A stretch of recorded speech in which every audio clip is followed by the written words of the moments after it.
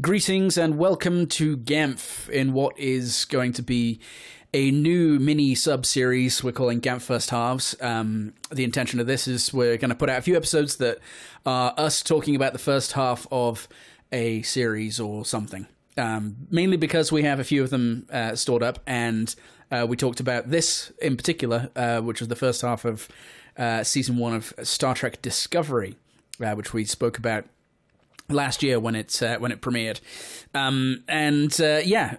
Enjoy. But before you start enjoying the actual substance of this wonderful discussion that Mark and I are going to have, I just want to say hello to Simon. And my best memory, my enduring memory about Simon, who listens to GAMF on occasion, thank you very much, by the way, is of him reaching up in front of my car and with fake blood on his hand during that scene that we shot in the lane by the farm for Lost, not the TV series, obviously, the short film of Mark's that Simon and I both worked on, and then Simon's proceeding near hypothermia and almost seeming to die. Because it was, 4 a.m, and we've been shooting all day, and it was pretty chilly. Anywho, on with the episode. Thanks for listening. This is GAMF. Remember, the T is silent. Okay, so the next thing that we're going to talk about is in my neck of the woods, CBS All Access online-only series, Star Trek Discovery.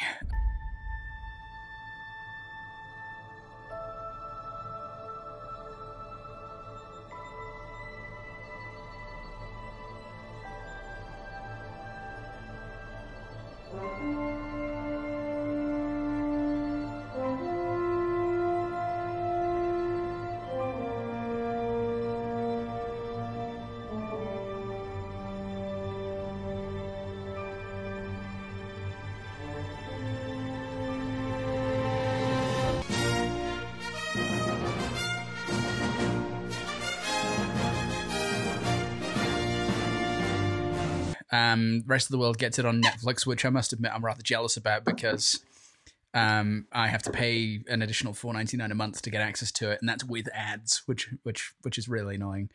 But everywhere else it's on Netflix without ads. I would have to pay $9.99 a month for it without ads. But anyway, that's a minor crime. Wait, run that by me again. $4.99 a month for CBS All Access, which is their streaming service. But the $4.99 a month only buys you a subscription like a Hulu subscription, where you get limited ads, but you still get ads in the show. You get like a minute and a half worth of ads every 25 minutes or something like that. Right, so it's like Channel 4's streaming thing here. Oh, is it really? Okay, 4OD or whatever it's called. That's an old name. All 4 now, but that's 4. Still free. But you pay because with your time. Okay. And I don't think they even do an uplift where you don't get ads. That explains why these shows are formatted with breaks for ads. Yes, and the first 2 episodes were shown on real CBS over here. Okay, or at least the first one was, because they did I think it was the first 2, because they did unless it was a kind of like a bait episode, because I know they did the first 2 were released at the same time, and then beyond that it's been weekly until the mid-season break. Which is where we're talking up to. This is meant to be a correct pre-return thing, but it's actually going to drop probably after most of the second series has actually gone out. Yeah. And I've got about 2/3 of the way through the latest episodes, and latest episode, and you're about 1/3 of the way through, I think. Yeah, I watched the start of the post, the return episode, or whatever you want to call it, episode 10. Okay. So, do we want to go through it chronologically, or do you want to talk about some feelings about or thoughts about it to set the stage a little bit? I mean, you've watched Star Trek in the past, but I don't think you would consider yourself as kind of big a follower of Star Trek as I am, right? I watched a lot of it in the 90s, so I've seen all the Shatner ones. I've seen all of the Picard ones at least once. The movies, I watched some of Deep Space Nine. I watched some of Voyager at the very beginning, and after a while, I was just like. See, I think because I'm a few years younger, it was right around that Deep Space Nine Voyager part where I was like, "Yay, Star Trek!" and it really sucked me in. There was definitely a point where I realized I liked William Shatner more than I liked Star Trek. Interesting, because I'm actually not a big fan of the original series. I've tried on several occasions to rewatch the whole thing, and I just find it a little bit on the tiresome side. I enjoy it, but I much prefer Next Generation and the Rick Berman era. Which I did ever send you that I did, didn't I? So I randomly took a quiz off of Facebook. It was which Star Trek ship would you belong on? Oh yeah. And it was just like, select this, and one of the questions was select the biggest enemy in the Star Trek universe, and one of the options was Rick Berman, and it made me all like, no, I like Rick Berman's output aside from most of Enterprise. But it's funny because I up until maybe 2 years ago, I would have said that Voyager was my favorite, going kind of against the grain. But I've since rewatched all of Next Generation, all of Deep Space Nine, and all of Voyager. Holy shit! You rewatched all of them. I rewatched all of them. Yes. It took me about a year to watch all of them, just kind of here and there. And I would say, boy, that baseball episode of Deep Space Nine's a golden piece of the era, isn't it? Wow, what a that and the news, the civil rights newspaper episode, or like they're not great. Magazine episode, they're okay. I don't know that one. Sorry, I only saw the baseball one or part of it for the first time last weekend because my brother and the kid were watching. Oh, really? Okay. And I was like, this is not good. It's not great, is it? No.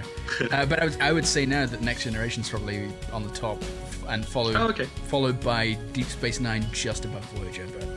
But they're kind of tied almost. There are episodes of Voyager that I like better. That Kate Mulgrew. Take that guy who played Chakotay. Take that, Harry Kim. Garrett Wang. Take that, Garrett Wang. Robert Duncan McNeil. Robert Duncan McNeil and Tim Russ. Tim Russ. Oh, poor Tim Russ. You've really let him down. Take that, Robert Picardo. Sweet Gremlins 2. Robert Beltran. That's Chakotay. Is that the guy who played... Yes. who did he play? Chakotay. Okay. Mm-hmm. Take that, carpeted, silver, weird bridge. Jerry Ryan. Yeah, I gave up even before she came into it. To me, she's Dark Skies. She's Dark Skies, yeah, we've discussed that before. Yeah. So I was deeply into all of the 90s series. I tried to like Enterprise and failed. Although succeeded in some respect toward the end. I think the last season it actually got a lot better.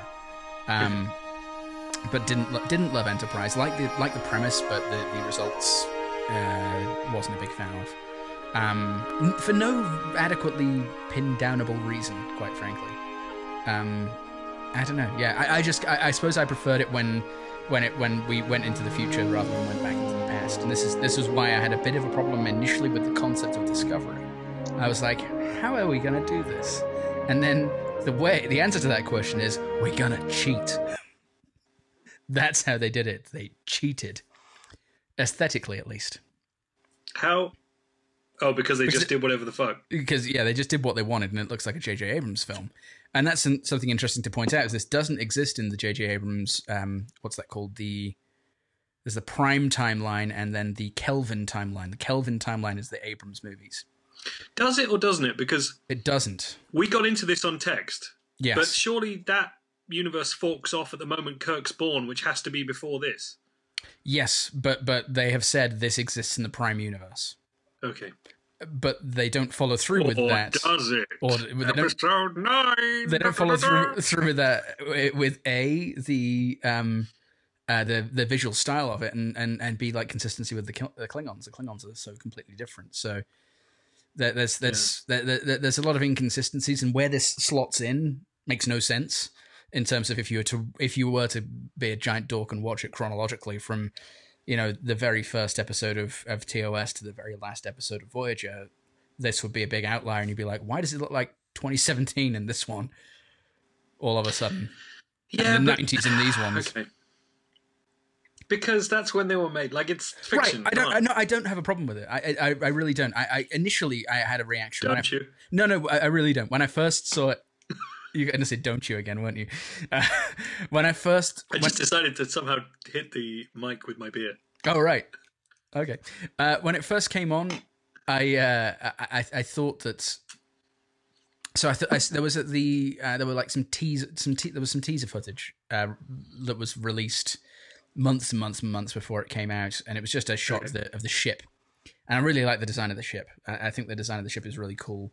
Apparently, it was a rejected design for the Defiant, I believe. Gene Roddenberry didn't like it, so it's actually an old design. It's not brand new. It's adapted from some concept drawings from way back Defiant? when. The one from Deep Space Nine? No, the Defiant from the original series, which is a trip that gets caught in the Mirror Universe. And so it was originally, I think I'm getting that right. But anyway, even if I'm not, who cares? But I really like the look of the ship. Find us on Twitter. Yeah, and kind of thought, well, this is going to be cool. And when the show opened, I was like, I had a bit of a reaction. I had to kind of catch myself because I thought this doesn't look right. This doesn't look like it's going to slot in. But then I thought, never mind. They're just kind of going, we're making a Star Trek series now, and we're going to make it look how we want it to look. And if you got a problem with that, get out of here. So I was like, okay, I'm along for the ride. So I actually love the way it looks. I think it's gorgeous. The graphics are pretty. The uniforms are fine. Not my favorite. They're a bit too much like the Enterprise boiler suits for me. But in general, I think it looks great. I think aesthetically, it's a fabulous looking show. Yeah, I can't really argue with all that. Occasionally it'll go a bit TV for me and I'm a bit like, but it's definitely trying to be that cinematic, floaty, kind of, we're on canted angles and we're going to do this. And, look, here's a lens flare or whatever. Like, that's not true. As bad as maybe the recent movies have been. But no, that's. I think you're right there. But it is going for that. You're right. I agree. And like I said, initially it threatened to be a problem for me, but I kind of caught myself and decided to not make it one. Because I think if they had tried to make it look like pre-Kirk era, or that's when it's supposed to be, isn't it? It's pre-Kirk era original series time, right? 10 years, I think. 10 years before Kirk and Spock. Before the original mission, yeah.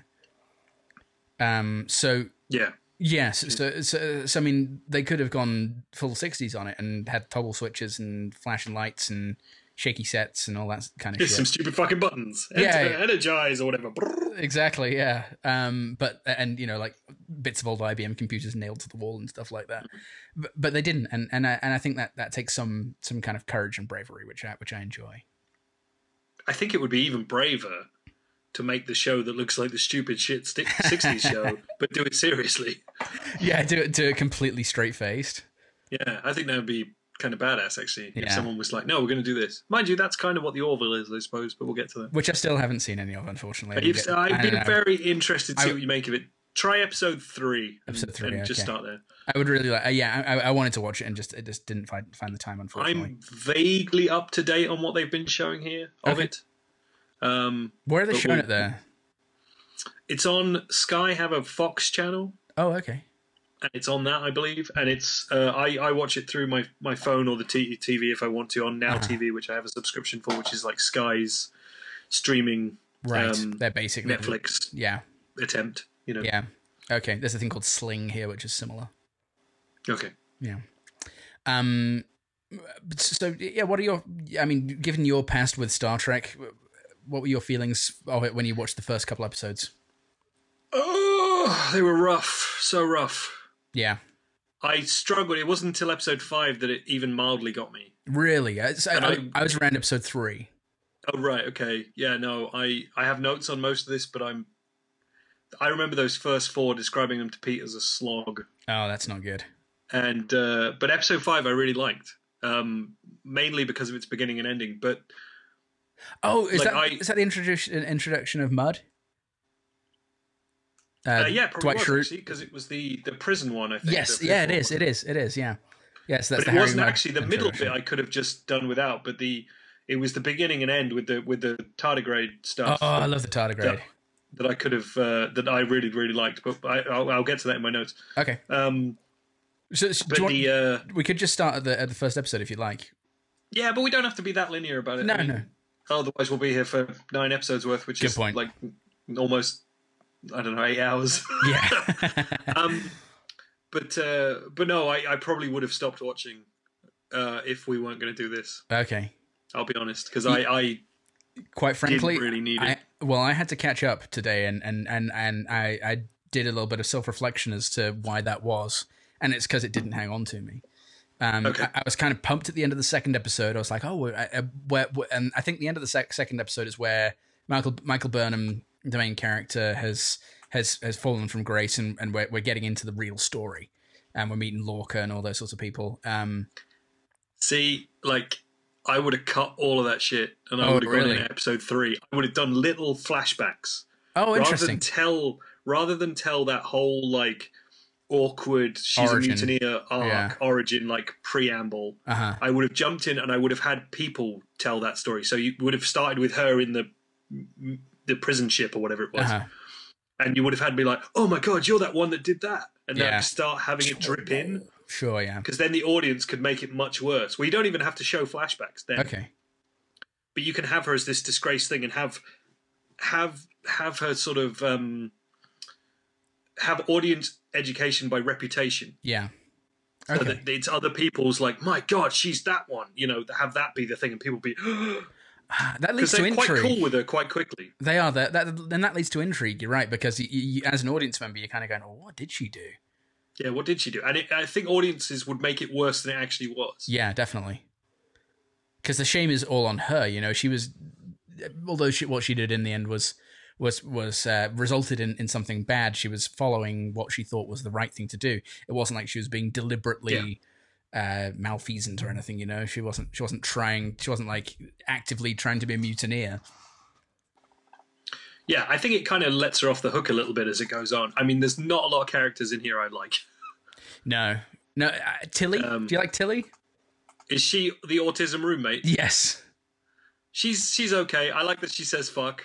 Yeah, that's fun. Yeah, that kind of shocked me because it's Star Trek and it's 6:30 on a a BBC Two type thing. So when she's like, it's fucking cool, I was like, oh, okay, I like this. And it actually was it that episode, the third episode that was really bloody as well, where they find the other ship that's experimenting with the spawn drive, and they find all like the curled up corpses and stuff, and it was kind of graphic. I think it is. Yeah, where they find the tardigrade or whatever.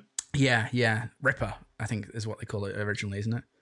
But yeah, then they start referring it to as the tardigrade, which I love. I mean, I think tardigrades are awesome, so I love the fact that the hero of this is a tardigrade for a part of it at least. It's probably him and Lorca are probably my favourite characters. That's funny. But what do you think about I almost called him Nigel Havers. What the hell's his name? It's not Nigel Havers. Jason Isaacs. What do you think of Jason Isaacs? He does it pretty well. I think the costume is a bit tight. I think it makes him look kind of skinny rather than commanding at times. But then it does that for a lot of people depending on their frame. Yeah. So I don't know.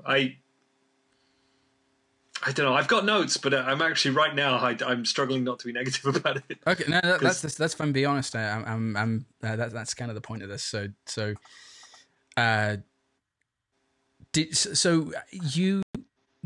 did you watch it? Did they didn't release it in like a big dump over there? Did they? No, one a week because one a week, they were following CBS. So it came out if it came out on a Sunday over there, it came out on Monday here or something. Right. Like that. Okay, that makes maybe sense. Tuesday. I forget. Yeah.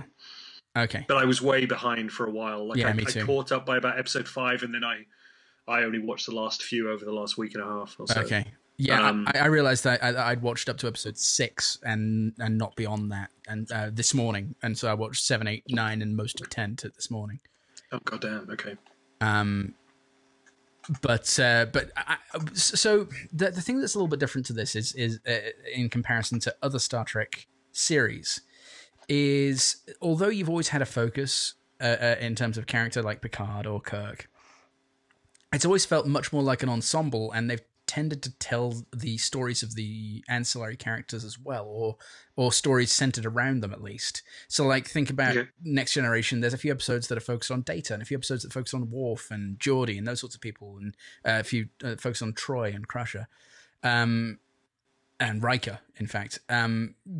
This is very much focused on Michael Burnham. Harry. There are a couple of Harry Kim episodes. Oh, Christ! Okay, those must have been rough. There's a couple. There's like 2 or 3 where he volunteers for like the mid shift, which is like the night shift on the bridge, and he plays his clarinet on the bridge, awkwardly dubbed in clarinet.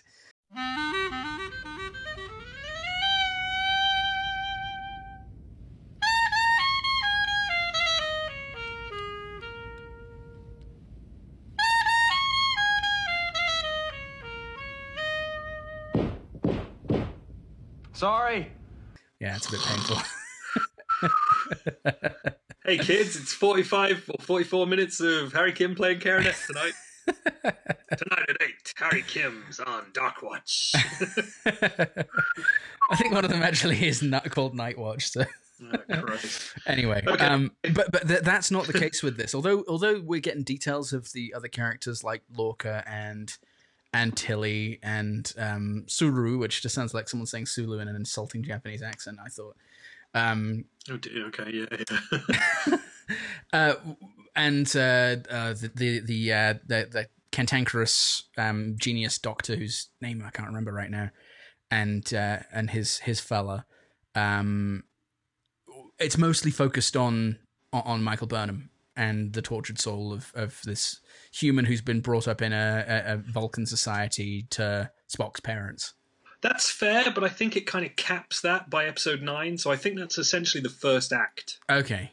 I'd be very interested to see if it kind of spins out breaks beyond out that. from here. Like, yeah, I hope so. Well, I would think so. Like I thought, spoilers, I thought they were going to kill her in episode 9. Oh, interesting. Like maybe I hoped they would. She's not especially likable.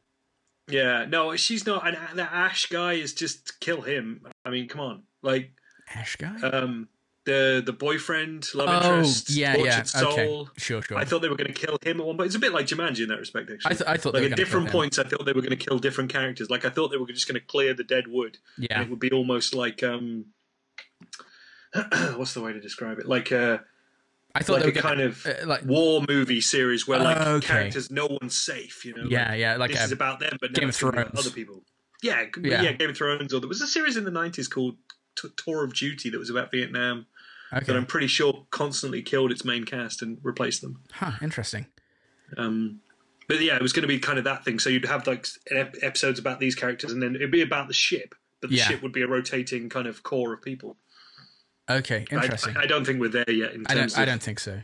TV. No. It's Tyler, I think is the name of the Ash character that you mentioned. Is it Tyler? Is that Tyler? Ash Tyler could be his name. Maybe, yeah. I thought he was going to die when he got all PTSD in that episode 9. Yeah. I thought that the Admiral was going to come out safe with them, and he would be dead on the ship, on an exploding ship or something like that, having come around and finally, got his comeuppance. Yeah, I wondered if he was going to blaze a glory, to save them, or whether she was going to blaze a glory, or whether, I don't know. At different points, I thought they were going to kill different people, and I was okay with all those deaths at that point. Because they'd kind of capped off Michael Burnham's arc as well at that point, slightly artificially, I think. What did I write for that? Artificial feeling wrap up to arcs, but I don't mind it, was my note. Like, it kind of felt like they tried to cap it, because they suddenly, the Klingon dude in that episode had her, like, Georgiou's badge. Yes. Which I didn't really get that it was her badge until the last minute. I thought it was the Admiral's. Actually, in that episode, I thought they'd pulled a Dobby. So when she grabs the badge and beams out, there's like a slash, and I thought it was going to cut to like her on the bridge, and they were like, "Yeah, celebrate, we got back," and then she'd be in the corner bleeding to death. Yeah, she just a splurgy puddle of blood just lands on the transporter pad. She lands in two halves, and then there's a big splash of blood. Yeah. And then just the Georgiou bag goes ping, ping, ping, ping, ping. Splash, splash, splash through the blood. And I thought they were going to kill Stamets as well. That was the other one I thought they were going to kill. Which one's Stamets? Your engineer dude. Oh, okay, yeah. I thought he was going to die during that one last jump. And okay, yeah, I thought so too. I liked him. He was all right, actually. He's on my list of people I didn't mind. Especially when he was kind of, I'm drunk and I'm weird. Stamets. I'm all full of spores or whatever. There's more of that. There's more of that in episode 10. If you haven't got there yet, I can't remember. Don't stab me with a bat'leth. Oh no, I haven't. Then I think I where I finished on episode 10 is boring love interest Ash Tyler man going like, I don't think I can do it, and everyone's like, you can do it, and then he does it, and I was like, stop. Fair enough. It's like there's nothing really happening here. Yeah. It's indicative of, like, those first 2 episodes aside, which is preamble, it's indicative of a thing that happens in comics where it's all about getting to the next issue. It doesn't resolve anything. No, it's true. It's about filling time until you get to the next thing. And a couple of episodes here would leave you hanging and then not address what they'd left you hanging with for a whole other episode. Yeah, that's true. And it's kind of a weird, like, attempt in modern TV to kind of just fill time, rather than we've got all this story, we've got 9 episodes of great story. Yeah. Occasionally there just feels like it's an episode that should have been somewhere else. So they do that when the Admiral lady gets kidnapped by the Klingons in that sweet, like, thank you for hosting the peace talks, kill them all, we're going to kidnap you. And then the whole next episode is them on a fucking planet. That's true. Like, that's true. Dealing with Willow the Wisp. It is Willow the Wisp, isn't it? And I was just kind of like, where's the fucking... That's not new, though. I mean, I agree with you, and actually during my rewatch of the other series, that kind of thing crops up particularly badly in Deep Space Nine, and in the later seasons of Deep Space Nine, where they've got this whole Dominion War thing going on, and it's the Cardassians and the Founders and the other folks, the I forget what they're called, but anyway, it's them against the Federation, and there's all these episodes with epic space battles and stuff, and we're on the brink of destruction. They could come through the wormhole any time and take over the Alpha Quadrant from the Gamma Quadrant. And then there's let's play baseball. Exactly. There's that, and so that happens, and I think a lot of people thought that with it having been taken out of the hands of Berman at the end of Enterprise, that sort of thing wouldn't happen anymore. But it just seems like it is. It is happening in a different way, kind of, because it's not there's nothing as light and airy in this show as there was in any of the 90s series, even Enterprise. It's got a distinctly darker tone, but it's clearly not immune from that. And I think the one of the big problems that I have with it is it falls into the same trap as the J.J. Abrams films, in that it's shifted what Star Trek is, even though I think it's trying to be a bit more true to it, and because of the type of ship that Discovery is, it's probably a like a Black Ops type ship. It feels like we're dealing with a bunch of warriors instead of a bunch of explorers. Yeah, no, that's fair. I mean, I would counter that with the excitement they had about the overlapping 3D maps of wormholes and multiple dimension bullshit in those last couple of episodes. That true. Kind of got you back towards that kind of exploration kind of thing. Yeah. But then you have very, very angry Vulcan Admiral guy on the phone. True. Who's kind of telling them to get back to murdering everyone. Yeah, that's a good point, yeah. It's so angry for a Vulcan. It's so He weird. really is, isn't he? Which, again, goes along with the JJ stuff, because, Spock isn't really Spock in those movies. Fair. Yeah, fair. I don't know. I feel the need to defend it now we've just said that, because there are bits I liked about it. Oh, there are bits that I liked about it, too, absolutely. I don't know where to start, actually. I like Stamets. I think Stamets and his whole husband/lover thing with the Doctor are pretty cool. Like, I kind of like that. Sure, yeah. I like the fact that they didn't make a big deal of it as well. Because a few people who are maybe more, I don't know how to put it politely, less embracing of different lifestyles over here, I've started calling it SJW Trek, Social Justice Warrior Trek, and they're like, oh, it's just a big furthering of the liberal agenda kind of crap. They're going on with that tiresome rhetoric that they've just heard from someone and repeated. And I don't feel like that's the case at all. I think having a woman as the kind of the primary protagonist is great. But also, there's a female primary antagonist, and then also there was some rumor that flying around, there's going to be a trans character in it just to it's like, so what if there is? This is Star Trek. It's all about acceptance and just like, okay, this is a lifestyle, but it's normal. So yeah, I had a bit of a hard time with some of the reaction that has come out around this show. But I think everything as far as that goes has been handled pretty nicely. Yeah, I haven't read a great deal around it, actually. I'm sure there's a lot in Phil's Facebook group about it, but no, I liked all that. I liked the world it set up. I just didn't necessarily like the people who inhabited that world. Yeah, I suppose. Fair enough. Saru's genetically engineered to feel threat thing was a bit silly. Yeah. And then in one episode it doesn't happen, and then in the next episode it happens again, and I was kind of like, well, where was his threat ganglia then? Yeah. Why didn't that set it off?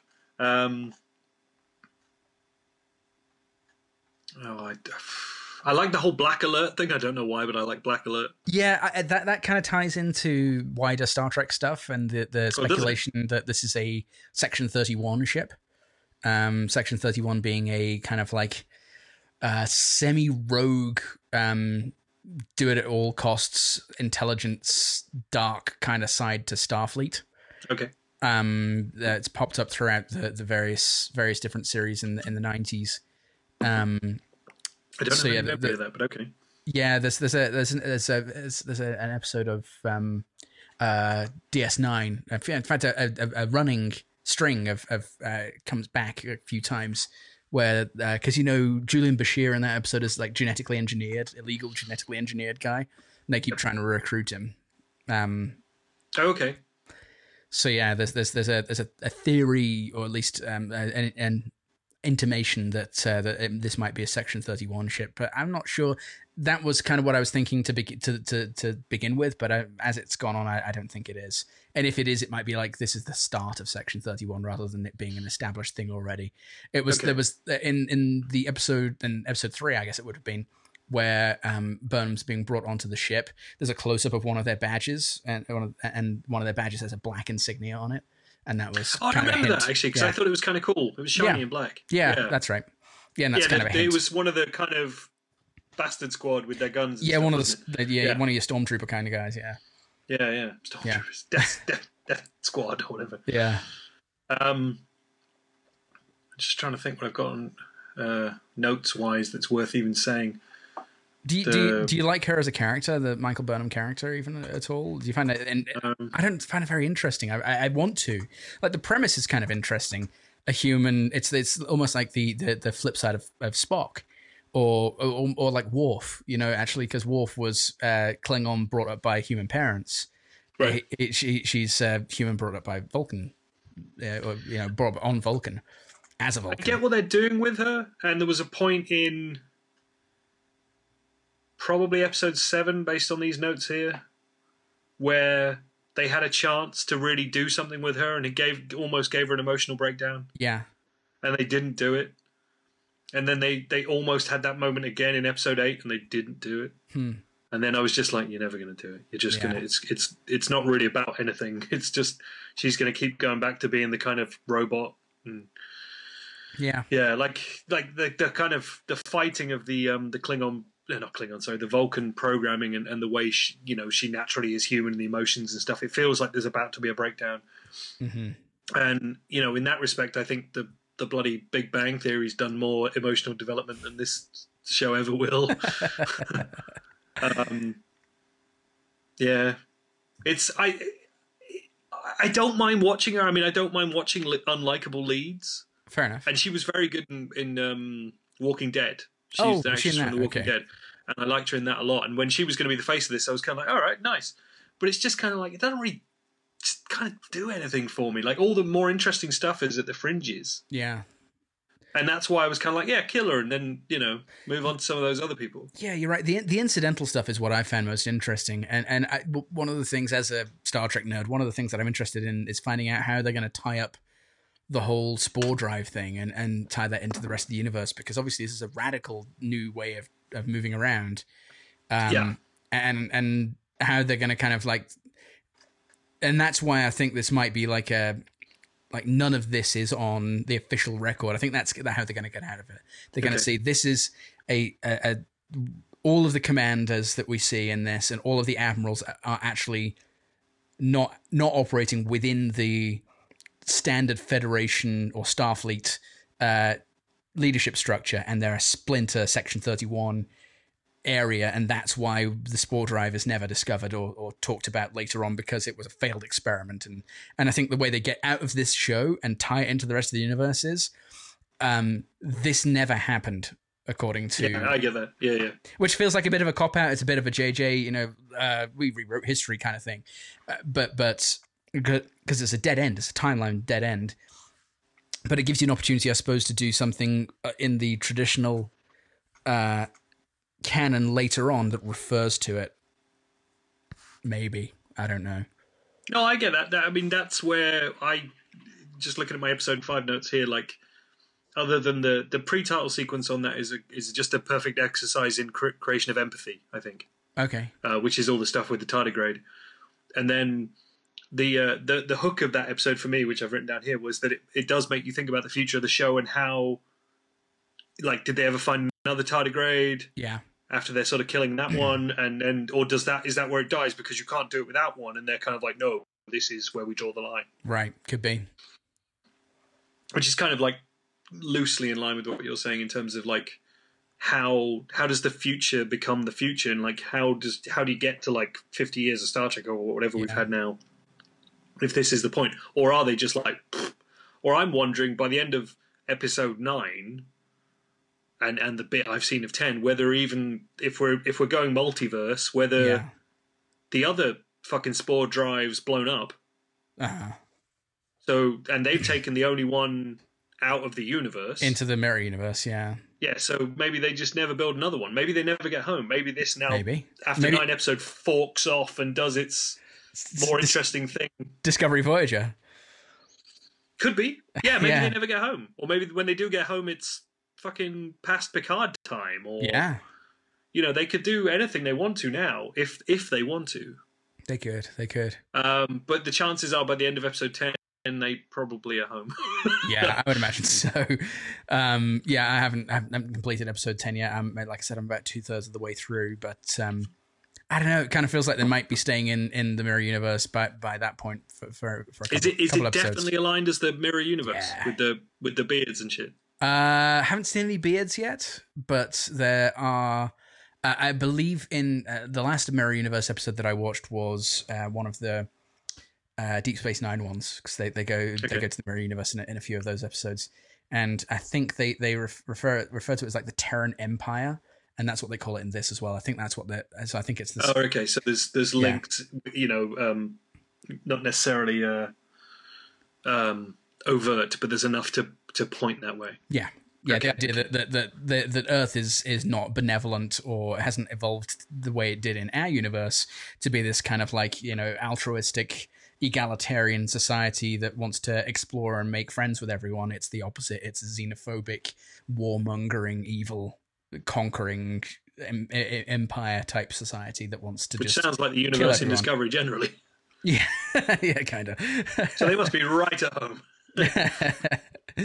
That's why I was wondering whether or not they were kind of going to go, like, rather than the first moment in that first recent movie where they were just kind of like, okay, we fucked off, don't worry about it. Yeah. Like, whether they were going to take a couple of episodes and then they were going to go sideways. Okay.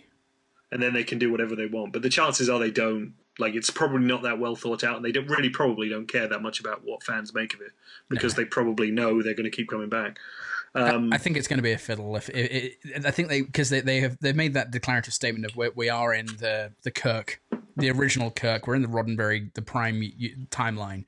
So the way they're going to allow themselves to be creative and not be forced to tie into everything, I think is going to be a fiddle, like I mentioned earlier. Yeah, and they did do a nod to that, didn't they? Because in the weird Groundhog Day episode, yeah, which I quite enjoyed. Aside from the modern music, I like it. In my Star Trek, I like it when they have silly, plinky, plonky future music, not modern music, and it was all not contemporary to Wycliffe Jean. Yeah, it was too contemporary to our era, and I was like, no, stop it. Yeah, no, I kind of agree, but it did. It took me a few of the flashbacks to get it, but it was a disco on disco. Oh, I didn't even get that. You're right, it was a disco on disco, and I was kind of like, it's disco on disco. If they're all getting drunk, then there were going to be STDs on STD. They were. There was a lot of like kissing and fondling, and they'd cut to people and they'd be like the girl with half her face blown off with the guy, from the bridge or whatever in the background, wasn't there? Yeah, exactly. And who knows what kind of diseases Ash got from that Klingon when he was a sex slave. Yeah, I got a note on here that just says Klingon prison rape. Yeah, that's dark. That's really dark. Yep. And I think I got there about 4 episodes before they bothered to tell us. Oh, really? Huh. So, yeah. Where's my... Hang a minute. Let's see. Which episode? So the episode that he's introduced in, it kind of... that was when I figured it out. Episode 5, yeah. It's note 1, 2, 3, 4, 5, 6. Klingon prison rape. Yep. Captain has taken a liking to me, is what my note says. Yep. That was when I got it too, yeah. Yeah. Sorry, what were we talking about? Just that Groundhog Day episode was kind of a fun one. I like the way Harry Mudd. I always want to call him Harvey Mudd because I want to Harvey Dent. Anyway, he I like the way he mixes up the way he kind of announces himself a little bit. The way when he comes in at first in the space whale in a spacesuit was pretty great. Just starts killing everyone. Yeah. But wasn't the ending to that episode like horribly and completely unsatisfying? Oh, now he's stuck with the woman he ran away from, and we're not going to press charges for him murdering hundreds of crew members time and time again and trying to steal our ship and sell it to our mortal enemies. It just says ending is a bit soft, is what I've got. So I've got written there, so that makes sense there. But that was a tie into the original series, and they only show it for a brief second. But the I think the Baron or that ship or something shows up because that weird ship that just looks like a super 60s chandelier. Yeah, is super 60s. And that's a tie into the series. I think so. I swear I remember that ship. I didn't go looking for it, but I think I remember that ugly thing. And they only show it just like fucking off, so you don't like question how bad the model looks or whatever. Yeah. Well, I think in the first episode that there's that episode where they go into onto the space station where Mudd's supposed to be, and they're looking for him.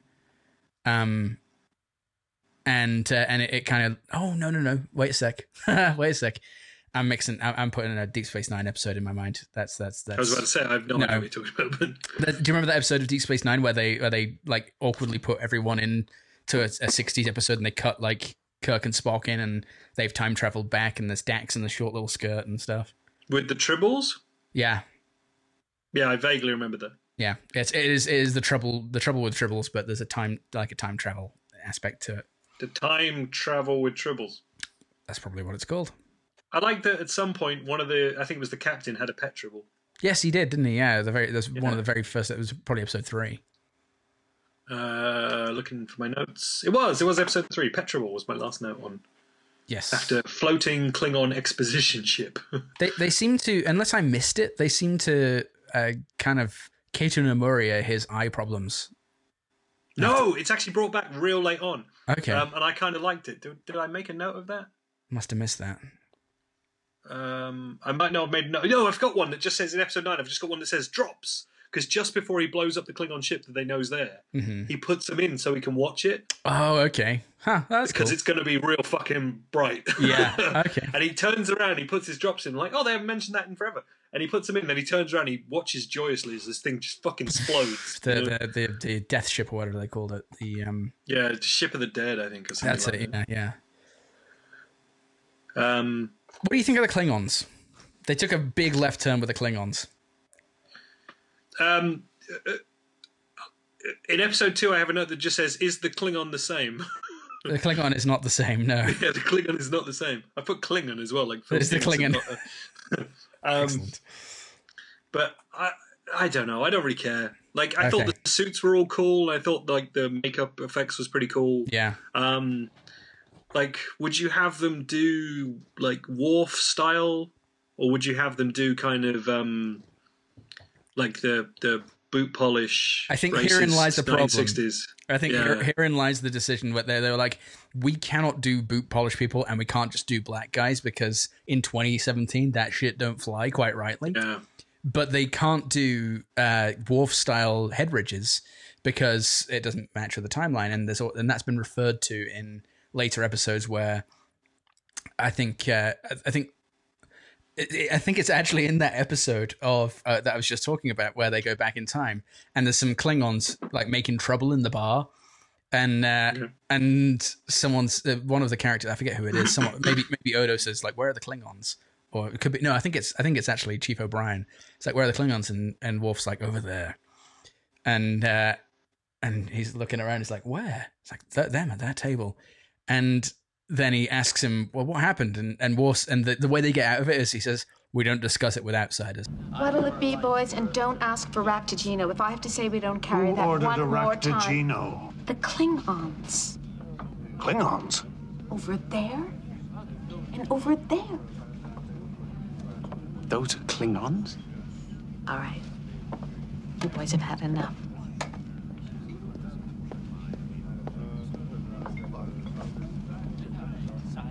Mr. Worf? They are Klingons. And it is a long story. What happened? Some kind of genetic engineering? A viral mutation? We do not discuss it with outsiders. Nice touch. But this, they've got very ornate. Like, I like the fact that the one dude, the kind of greeny one, had his painted thing, and there was the albino one, albino rhino. Yep, at the start. Yeah, and I kind of liked what was the guy who kicks it all off? Like the the Lenin kind of guy. T'Kuvma? I kind of like that, and I kind of liked how everyone who came after him was trying to pervert what he'd done. And it really did make me think of sort of communist Russia and the kind of selling out of an ideal kind of thing. And I take it in my direction. Exactly. My and I kind of dug that. And the same with L'Rell, is it, when she kind of is just like, take me to your ship.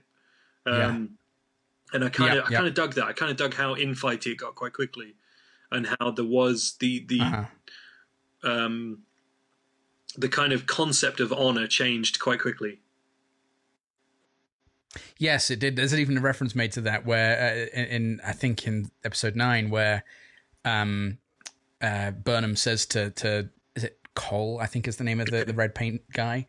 He says you have no honor. I thought Klingons were supposed to be about honor, and he says you have no idea what honor is. That's true. Something like that.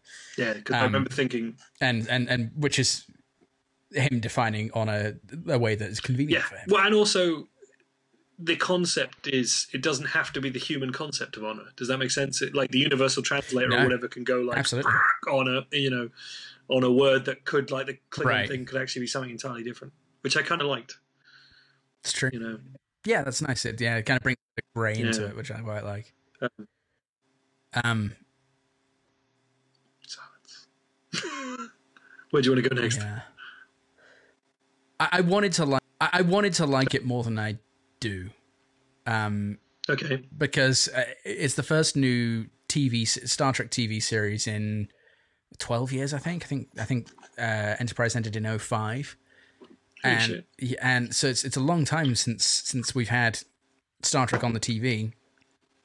And I love episodic Star Trek. I have a great love for it. So I wanted it to be really something very special that was kind of fill that hole of like fun space adventures with some philosophy mixed in, which is what I love about Star Trek. It's the kind of like, here's a philosophical problem, we're going to look at it through the lens of this really interesting sci-fi universe. That's kind of what Star Trek is to me, and that's why I don't especially like this focus on the conflict. It was those episodes of Star Trek that I was always like, okay, spin on a little bit, but it really seems to be, and it's probably why I'm a bit more okay with the odd episode here or there that just kind of goes, forget all that's going on. Let's talk about an interesting subject. There was the episode where you had the logic extremists in where there was the suicide blowing up guy when we first kind of when Sarek or whatever was dying Sarek, somewhere. and yeah, exactly, and all that stuff where they're communicating through mind melds and that sort of stuff. I quite enjoy that sort of thing. And I think focusing it around a massive conflict is a mistake, which is why I would like for them to tie that up, and they kind of have in the universe, but then they got shifted to the mirror universe, warlike universe. It's the more warlike universe where they can focus more on war, and it's like that's not what Star Trek is to me. That's kind of what the movies are for. It's like the movies of the WrestleManias to tie up these storylines, and then we do the interesting philosophical stuff in between on Raw and SmackDown. No, I could get with that. I mean, I'm going to bring it up now, and I'm going to say that the show you might want is the Orville. Okay. Because I don't know who it's for. No, I'm curious because I've had such a distaste of Seth MacFarlane since A Million Ways to Die in the West. Yeah, and it's not going to cure you of that, but it's him playing Star Trek because he can afford to. Okay. And he's bringing his mates along for the ride. The one I started watching and haven't finished yesterday stars fucking Charlize Theron. Oh, wow. Nice. Yeah, and the one the other day, Liam Neeson popped up in. Oh, cool. Okay. Just little bits, but Charlize Theron's the main character running through it. Huh. It's weirdly, it's kind of familiar. It feels like Star Trek: The Next Generation. Yeah. It's very evenly lit, weirdly evenly lit. Like TV doesn't look like this anymore, which makes it look kind of cheap and kind of floaty, but right, almost. No, well, not. I mean, it's just like an old form of television, but at this point, that's new again. Yeah, that's true. Yeah. Whereas I feel like Star Trek Disco is kind of at the arse end of this kind of like peak TV, let's make it look all cinematic, but isn't really doing anything of substance. Yeah, that's true. Whereas the Orville it's not really doing anything of substance, but it's making you think it is. Okay. All right. Well, I'll have to watch it then. And it's kind of doing it in a way that's like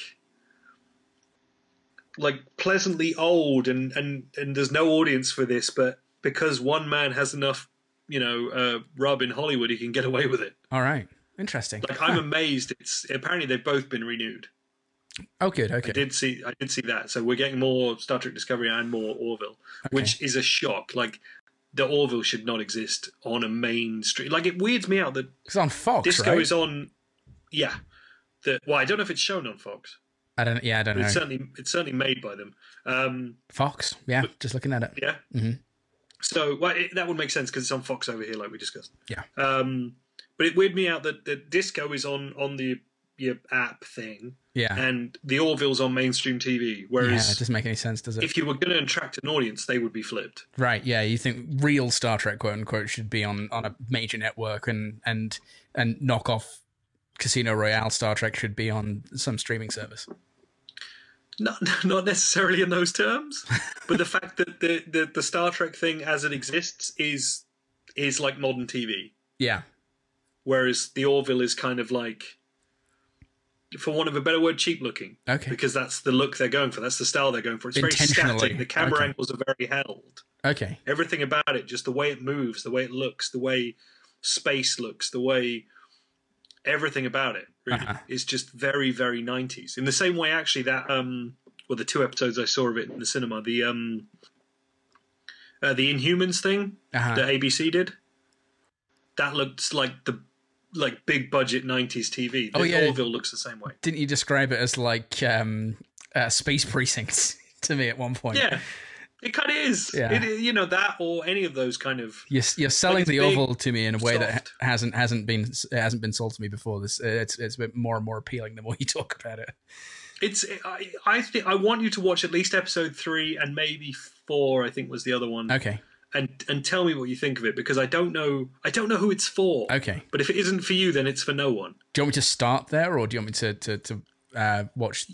I was going to just start at the beginning, but you do you, baby. Okay. I mean, the first 2 are kind of a slog. They're like I don't know what this is. 3 is where they do something where I would say after the first 10 minutes they forget the jokes and they just do a Star Trek episode. Oh, okay.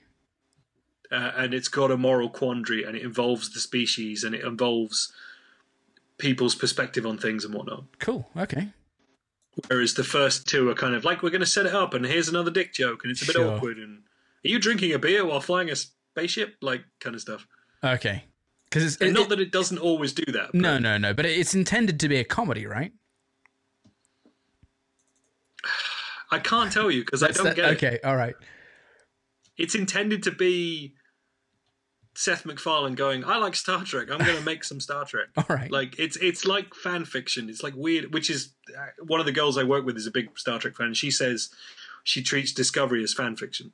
That's interesting because I treat the J.J. Abrams movies in that way, as in being I think she actually everything that's beyond that golden era or whatever the 90s probably is fan fiction. She would probably put the movies in there as well. Okay. But I've never asked her what she makes of the Orville, but it feels like it's someone. And I think they've got like not necessarily Rick Berman, but who's your other guy who was big? One of the big DS9. There's a name I recognise who's been involved in it. Is it Robert Hewitt Wolf or Ira Stephen Bear? One of those two. Could be. Hey man, I'll bring it up. Oh, Brannon Braga. That's it, Brannon Braga. Yeah. I knew there was a name I recognised that was involved in Thing. And do you want my interesting fact about the episode 10 and episode 5 of the Orville and Disco Star Trek Disco? Sure, I'd love it. Both episodes directed by Jonathan Frakes. Really? Yeah. Oh, I love that. Okay, good old. It was only takes. I hit skip intro on Netflix. Yeah. When I was watching episode 10, and it just hung on that card for a couple of seconds of directed by Jonathan Frakes. You're like, what? And then I was kind of like, wait, hang on a minute. I went back to the Orville on Now TV and was kind of like, didn't that say it was directed by Jonathan Frakes? And they both. So he's done one in both worlds. Excellent. I love it. He's doing the Charlize Theron one that I'm currently halfway through. Okay, cool. I like me some Frakes, so that's great. But two more different shows in terms of like, I'm going to bring my style to it. I couldn't imagine. No. But it's nice to see him just working. It is, definitely, yeah. Interesting. So on the subject of other things that are like Star Trek, have you seen the first episode of season 4 of Black Mirror? No, I've seen a picture of it. Okay.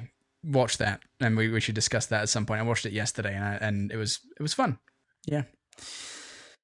Anything else to say on Disco? I wish they'd kept Lorca more separate. Yeah, he becomes one of the team after a while, doesn't he? Yeah, and it softens him a little bit. It does. That's true. Yeah. I'm just running through my notes, seeing if there's anything worth mentioning. Unmotivated lens flares are silly. There was one lens flare that just happened in the second half of the pilot that just kind of came from nowhere. Yeah. Bomb on a corpse, classy. Yep, that's true. Autism roommate. Keep Lorca separate. Science versus War was nicely handled in episode 3. Okay. Or 2. No, episode 3. And again, like if you were going to do it and you weren't going to show the preamble, when she gets delivered the box of her like decode this former possessions. Yeah. Oh, that I see what you're sort of saying. Yeah. Uh-huh. You know, here's a knackered telescope, and here's all my things that I wanted you to have, and she has that reaction. Yeah. Would have been so much better. Oh, it would have. That's true. It's like, who is this, and why is she getting these things? Exactly. Like you'd kind of get that, but she's a captain. But then, what did she do for her not to love the captain that she always loved? Yeah. Also, Michelle Yeoh. Like it really bothered me.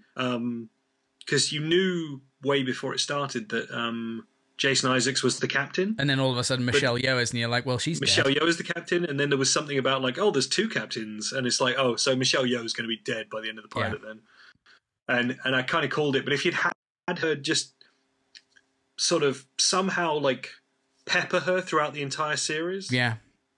Rather than just have her as someone who walked a bloody Starfleet badge in the sand when they could have just let off a flare. I don't know. Yeah, that felt a little bit pretentious, didn't it? I don't know about pretentious, but it was certainly kind of like, all right, all right. We get it. Yeah. Sexy older Starfleet lady. Sexy. I like that admiral. She was kind of. I kind of like when she walked into a room. She really kind of like. Not that I was powerfully attracted to her or whatever, but she kind of exuded something, and I thought that actress carried that really well. Yeah, I think you're right.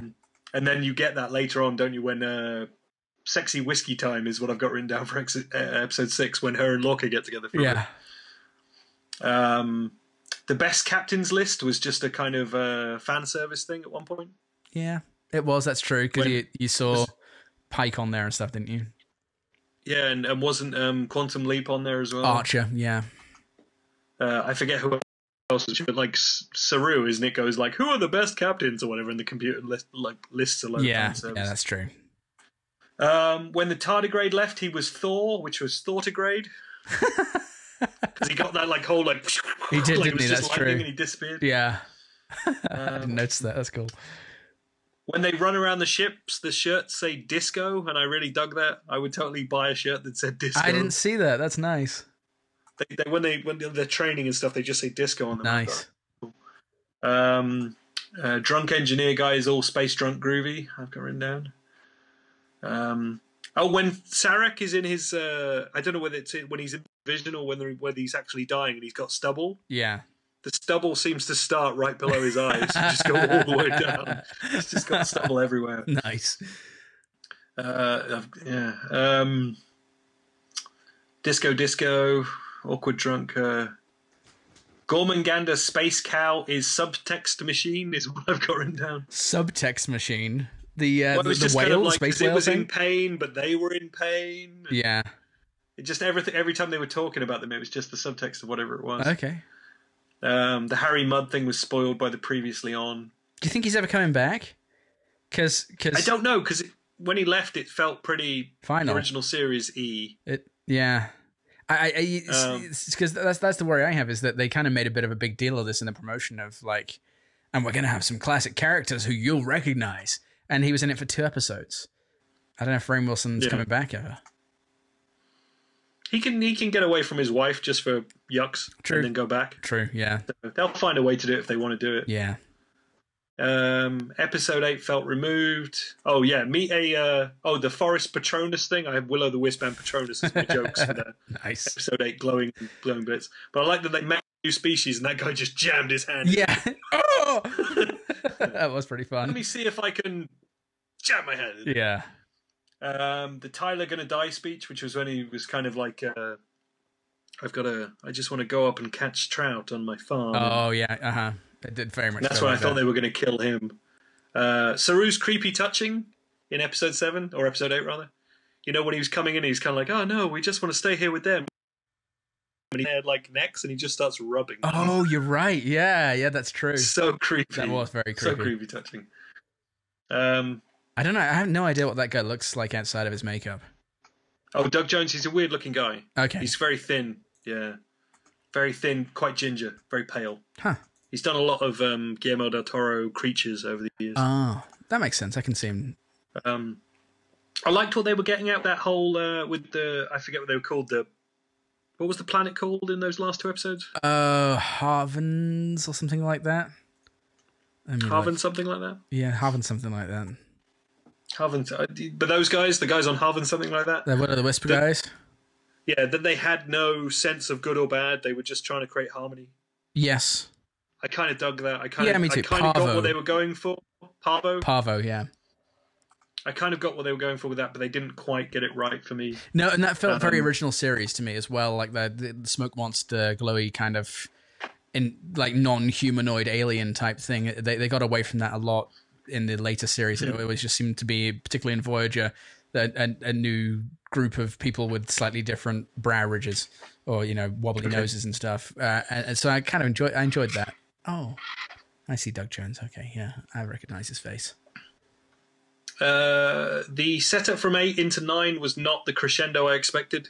I expected to go into all out war rather, and they kind of went they went a bit sideways. Yeah, and just started doing something else again, which was indicative of the whole series as a whole.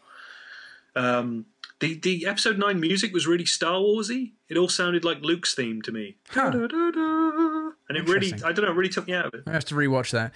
The music in general to me is okay, not great. The main theme doesn't have the kind of grandeur or gravitas that I would expect from a Star Trek theme. It's fine, but it's not great. The Orville. Okay, I'll check out the Orville again. The title sequence. Just let me know if that title sequence doesn't work for you. Okay. As a kind of like, yeah, that's what I want. All right, good. Then the show probably won't. Again, it felt a bit more JJ to me, in that it's more subtle and kind of they're going for that cinematic rather than the big, I don't know, modern cinematic, I should say. which is a bit, which to me, a lot of modern cinematic score is a bit nondescript and kind of the samey. So. Oh, but I always thought the Giacchino music in those last Star Warses was so bombastic that I loved it. It was good. It was kind of like it built and built and built, and then just when you thought it was crescendo, it was going to build some more. Yeah, that's true. Yeah, it is. It was just crazy. It is really good, actually. And actually, that's the thing. I was more thinking of things like the Marvel movies, where it's just like, press one for generic cinematic score here. Yeah, except Ragnarok. Which I love the music. Which from. is yeah. No, I get that. I could have done with a bit more electronic in that if we're going to talk about that, but never mind. In Ragnarok. Ragnarok? Yeah. Did we not do an episode on Ragnarok? We did do an episode on Ragnarok. I don't know whether I actually mentioned that. Oh, fair enough. Actually, that's not been released, has it? That'll come out later. No, we will do an episode on Ragnarok. We will. We'll get to that. Giorgio's badge. It's the anti-Last Jedi, where all the incompetent people somehow succeed by being assholes rather than failing to learn their lessons. It's true. Like, I'm going to be an asshole. You've done all right. Well done. Well done. Yeah, good job. Yeah. The Klingon disruptors make people go when they die. There's that one, with that one, Ash Tyler, leaps forward at the last minute, grabs the disruptor and shoots someone, and they just kind of go, yeah. Which kind of made me laugh. Like, I think it was meant to be like a little scream, but it was like, I think it's supposed to be faster than that. See, hang on, let me see what I can do. Like that. I think it's, but they kind of just pop out of existence.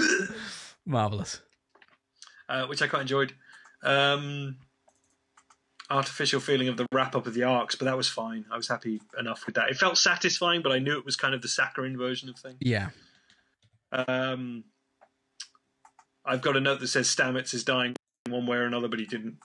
And then I thought the ending was actually a nice hook to keep you. And this is a question, actually. This is both an observation and a question for you. Okay. The ending of the episode 9, where they're like, we don't know where we are, pull away, wreckage, slightly purple sky. Yeah. We're in another universe kind of thing.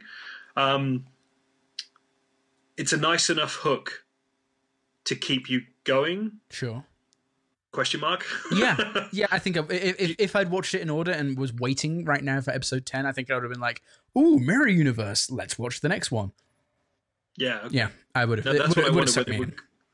It was enough to suck you in. Because I kind of like the... Because they'd shown you enough jumps, and then because this is something I think we might get back to in as episode 11 or 12 or whatever rolls on, when they show the ship jumping when they do it 130 times, and it always spins and falls down. Yeah. And then when it goes wrong, when Stamets collapses, it's like, it kind of spins both ways and goes both ways. Yes, I noticed that. So I wonder if there's a disco in the regular universe. Well, they okay. I won't spoil anything. There's some discussion of that in episode 10. Oh, really? Where they say whether they've sheared off. Yeah. They talk about that very issue. Yeah. I won't go any further with it. Because I've got a nice enough hook / 2 discos ? Yeah. As my end of episode 10 kind of thing. I really wish they'd killed Tyler, but I think they're trying to do something with him where he's a sleeper agent or something, because he's still clearly under the power of Lorraine. No, I think it is Lorraine. I just did a Klingon being called Lorraine. Lorraine Bennis from Seinfeld. It's funny. There's actually a woman called Lorraine who works in the data center where I work, but it's spelled all Utah. So it's spelled big L, little a, big R, AYNE. Oh Christ! Which if you put an apostrophe in between the A and the R, is a Klingon name. Yeah, no, it's not far off. Wow.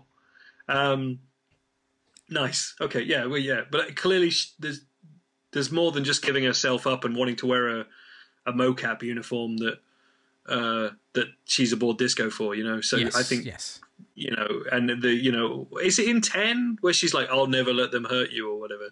Yeah, I think it's in 10. Yeah. Or is that still in 9? Yeah. There's those they kind of blur together, so it's in one of the two. Right. They do for you because you watched them all.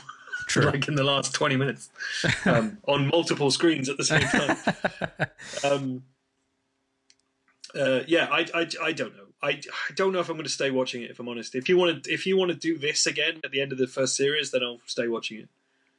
Yeah, I'm undecided myself, so I'm not completely sold on the idea of us talking about the rest of it. But if I keep watching it, then I might say, well, if I watch the next 2 or 3 episodes, then let's say we'll do it. But I don't know. It's still, I'm definitely going to go back and finish episode 10. I'll probably finish episode 10 and then go from there with it. Really. Yeah, I don't know how it's going to go beyond that. I don't think it's 100% because like TV time for me is quite limited a lot of the time, and I've watched. I think I watched all of these on the TV, apart from some of episode 10. I don't know that it's something that feels as vital for television watching as which is a shame because I like to watch things. I like to go to the cinema. I don't really want to watch stuff on my phone or iPad. Yeah, but it doesn't at the moment. It doesn't grab me as a kind of thing where I'm like Westworld was the last one where I started watching it on Jay's Sky Go app or whatever. Mm-hmm. And then eventually I got the Now TV app for the first time because I wanted to watch it on the TV. It felt like it demanded my attention like that. Yeah, okay. Whereas this has gone the other way. Yeah, that's a shame. That really is a shame. So, yeah, but I think weirdly, I think I'll watch the end of the rest of the series of Orville because it's such an oddity to me. Yeah, I'm like it'll... Yeah. Gonna try and find out how I'm to watch it because if it's on Fox, then I'm gonna have to probably watch it on some kind of on-demand service to be able to catch it. I don't even know, I'm afraid. Yeah, I'll probably have to use my Comcast Xfinity on-demand shit, and that means I've got ads. But no, never mind. I'll still give it a watch. Yeah. If I could share my thing with you, I would. Yeah, it's all good. I'll figure it out. Transatlantically, that just doesn't work. No, it doesn't. But I'd be interested to see what you make of that. I mean, that's a real oddity, and I can't say it's better because it's not. But it kind of, in terms of, I've watched all of those on my phone, I think. So I haven't even watched them on the iPad. I've watched them 4 inches rather than... Sure. And it works quite well because I think it smushes down some of the cheapness of it. Okay. But... It'd be interesting to see what it looks like on my 60-inch. I will be fascinated to know because but I think it might be a look you really respond to as a fan. It might be, yeah. I think it looks like The Next Generation because it's consciously being there. And I think it's kind of... It's probably comfortably familiar because it's ripping off so much that I've forgotten. Okay. But there's something... It's got something about it that I kind of find less stressful than Disco. Whereas Disco's kind of like... Disco... So I have a weird thing, as you know, where I can... what's the right way to put it? Because I wasn't planning to say this. Score it against its ambition. Okay. Or its pretense. So Disco pretends to be this grand, big, huge thing. Yes. And its ambition is kind of like, we're going to be this big, huge, new televisual Star Trek, and you're going to love it. And it wet farts so early in that ambition. It does. You know, and whereas the Orville goes, we're just going to be some fucking fan film, comfortable bullshit with dick jokes. Yeah. And it nails it every minute of every episode. Okay, all right. So it's living up to its own expectations. Yeah, but it's still not good. No. But that's because its expectations aren't necessarily good because they're dick jokes and I like Star Trek and I've got enough money to make a Star Trek show. There's a bit in the last one I watched where, and if you can cut this clip in, I'll be amazed, where they blow up something and the guy on the helm stands up and goes like, "Did you see that? Boom, bitch!" And just kind of does all this like...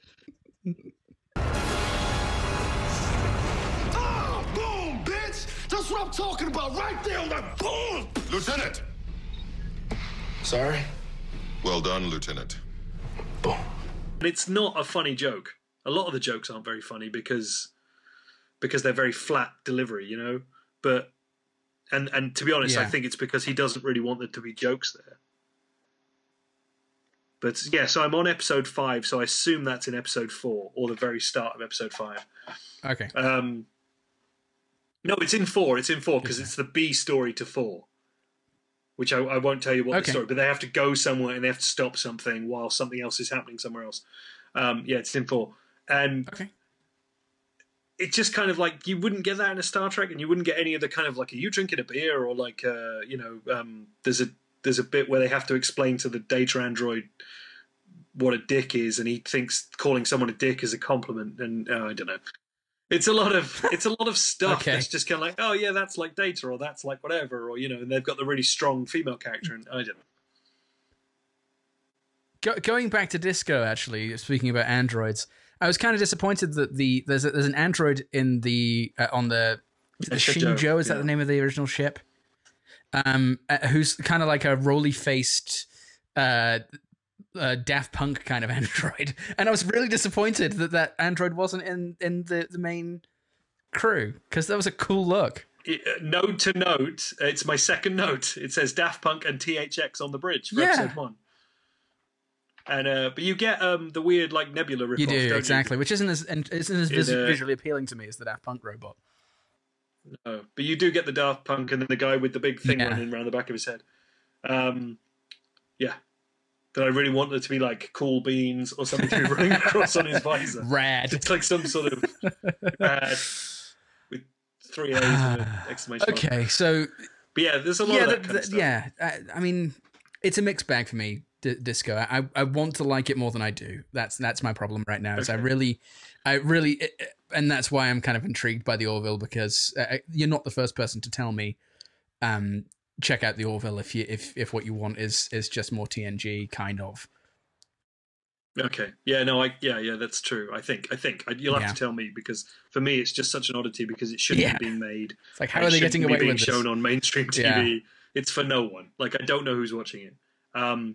There was that's kind of how I feel like it's a much cheaper to make show, obviously, so it probably gets made because it's cheap. But there's a revival right now of the Gong Show that's shown over here, which was a TV game show in the 70s, I think, and it's Will Arnett and Mike Myers have got together to do it, and Mike Myers plays a character in prosthetics, but he's like a legendary game show host, and it's like, how are they making this? Because it just gets celebrities on, and then the whole premise of the show is variety acts come on and they gong them or score them out of 10. That's the whole premise of the show, and they're weird variety acts. And I don't know how they're getting away with making it, because it is utter anarchy in a fairly delightful, but you can't watch too many of them kind of way.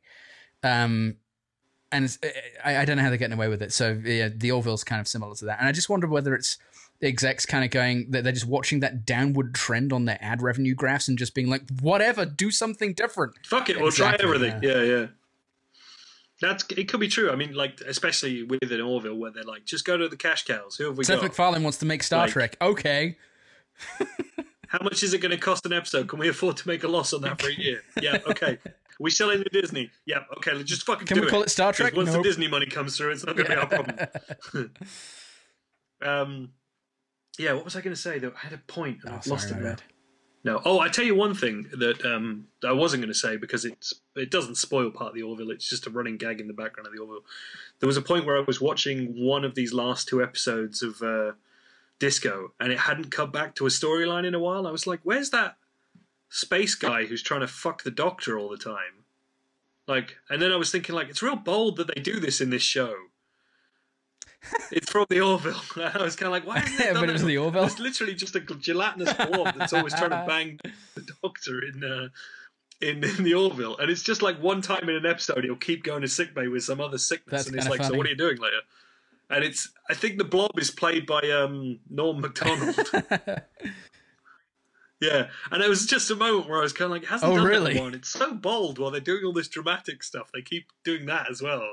They'll do this little bit of ha-ha while they're doing the rest of it. And I was kind of like, oh no, wait, it's 2 different shows. Wrong show. And it was just the only moment where I kind of confused the 2 of them completely. Marvellous. Yes, I mean, Disco's... Oh, what a downbeat episode. Yeah, seriously. Disco's fine, but not great. Yeah, it's not what I wanted it to be, but I don't hate it. And I feel like, actually, that's kind of an upbeat ending, because we live in a world where you either hate or love things these days, and there's no room for something in between. And I feel like I'm kind of in between on it, because I don't hate it. I do enjoy it when I'm watching it, but it's just not quite reached the heights that I wanted it to reach, and not quite doesn't quite have the qualities that I wanted it to have. I know what the point was I was going to make, or the question I was going to ask. In any other era of your life, would you have given this show, Disco, longer to germinate? Or do you think it's a statement about how you need something to be as good as it can be at the beginning to really grab you? Like, because if you think about, like, Voyager was real rough. Got me from the start, but I was 3 like 13, so... What's that? It got me from the start, but I was like 13, so you can't really judge. But yeah, you're right. With I think you were going to go on to say the first like 2.5 seasons of TNG, right? Next Gen are just dog shit. Yeah. Oh, they're awful. Yeah. Yeah. I mean, there's some stuff in there I really love now, like the weird Space Casino one. And watching Encounter at Farpoint's amazing. Really like the first one with Q in it, where he's dressed in, he's got like the geisha outfit on almost. Okay. It's crap, but I think the correct answer to it is no. I absolutely wouldn't have, because I've got a good evidence for me not doing that, and that's Enterprise. I think I watched the first 3 or 4 episodes of Enterprise on Sky when it came out, and I was like, done. Okay. Right. Like, fuck you, Rod Stewart. Always sounded like a Rod Stewart song. Getting from there to here. I recorded those for my friend Chris at uni, and I was just kind of like, this is not good. And there was just that one Klingon running through a cornfield for like 30 minutes. That's the first episode, yeah. And then like a green silo blows up after they shoot it once with a phaser. It's like, this is dog shit. It's like Quantum Leap. Come on, man. You used to be cool. Yeah, exactly, yeah. That was the problem. Yeah, I'd have given it more credit if it had cut to the bridge and he'd been like, oh boy. I didn't watch a lot of it. No, I weirdly fell back into it when we were on our road trip in 2006. Did you? Yeah. How did you? It was before we picked you up in Denver.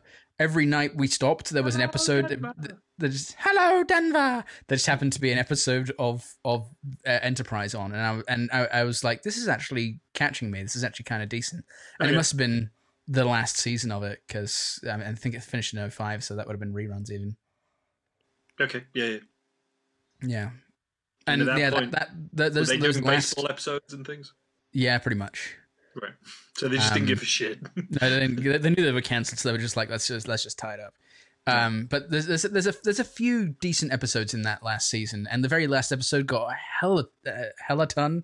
Okay, I'm gonna go with that. A hella ton. The last episode got a hella ton of shit from the fans, but I loved it. I thought it was great. What was the last episode? It had Frakes and Marina Sirtis in it as Riker and Troy. And they're looking at some fucking historical archive. I think footage. I've seen clips of that. Yeah. Riker's preparing to give like a speech to the Federation, and he's studying the events that led up to a great speech that Archer gave, and it's really good. I actually really liked it. Tremendous. So on that note,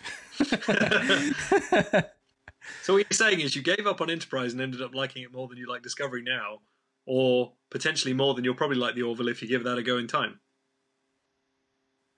Thanks for tuning in, folks. Great. I'm going to watch something else. Well, I'm going to go and try and find an episode of The Orville to watch, I think. Nice. Yeah, let me know what you make of it, because I think that could be what you want. I'm just not 100% sure all of it will be. I don't know. I need to read up on what people made of Disco and of The Orville, but I know I'm slightly more fascinated with the Orville than I am with Disco. Just because Disco feels like it's got all... Like, does this turn all the gear, no idea? Do you know that? I haven't heard it, but I can kind of infer from it what it might mean. It's like they've got all the tools to do it, but... They don't know what they're doing. Yeah. Yeah, and I feel like Star Trek All the Gear, No Idea is Disco. It's like a 12-year-old with a Ferrari. It's like he wants it, but he doesn't really know how to operate it. Yeah, and it's all shiny and cool, but he's just like, Yeah. Sit in the drive, revving the engine, yeah. Okay, and, interesting. Not that the Orville's much better, but at least it's kind of got a bit of love in it, I think, even if it's its own particular kind of shit. So. Sure. And not that either are particularly good, but I'm more. I think there's only 10 episodes of The Orville anyway, so I'm probably more inclined to think I'll watch all of those. But then I might watch all of Disco on my phone now. I just don't think I'm going to make time to sit and get it at the TV, you know. Early on, it got me with the visuals where I was kind of like, oh, it's got a lot of scope. This deserves the television. Yeah, and in truth, I don't think it does. No, I think you're right. And I haven't watched one on my TV since, I think, episode 5. Oh shit! How have you been watching them? On my iPad in the bath. Oh, fair enough. That's nice and relaxing. I can get on board with that. Did they kill or did they leave her in a wheelchair, old Admiral Hardbutt? Good question. No, I think she's still alive. I think she made it out in episode 9, didn't she? Yes, because she's not on the ship. So I think wasn't there a throwaway line where they were kind of like, her medical shuttle safely arrived at whatever. I think there was, yeah. Just to get rid of her, which made me think like, well, the fucking doctor up there is no good, then, is he? Well, he's too busy treating his fella, isn't he? Oh, good old damn! They did that sweet, cheap horror movie trick at the end of episode 5. Where he's looking into the mirror and his eyes go black or whatever. Yeah. And but he moves away and he's still stood there in the reflection. I was like, that's like every film school horror guy did that trick, because it's like, wait, we can just cut it down the middle and he can still be there. You know? Yeah, that made me laugh. Nice. Yeah. At least it wasn't gunshot cut to black. Gunshot cut to black.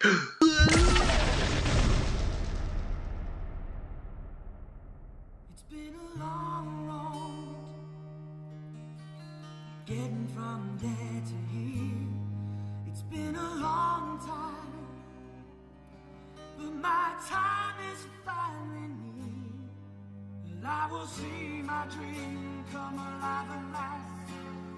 I will touch the sky, and I'm not gonna hold it down no more. No, they're not gonna change my mind.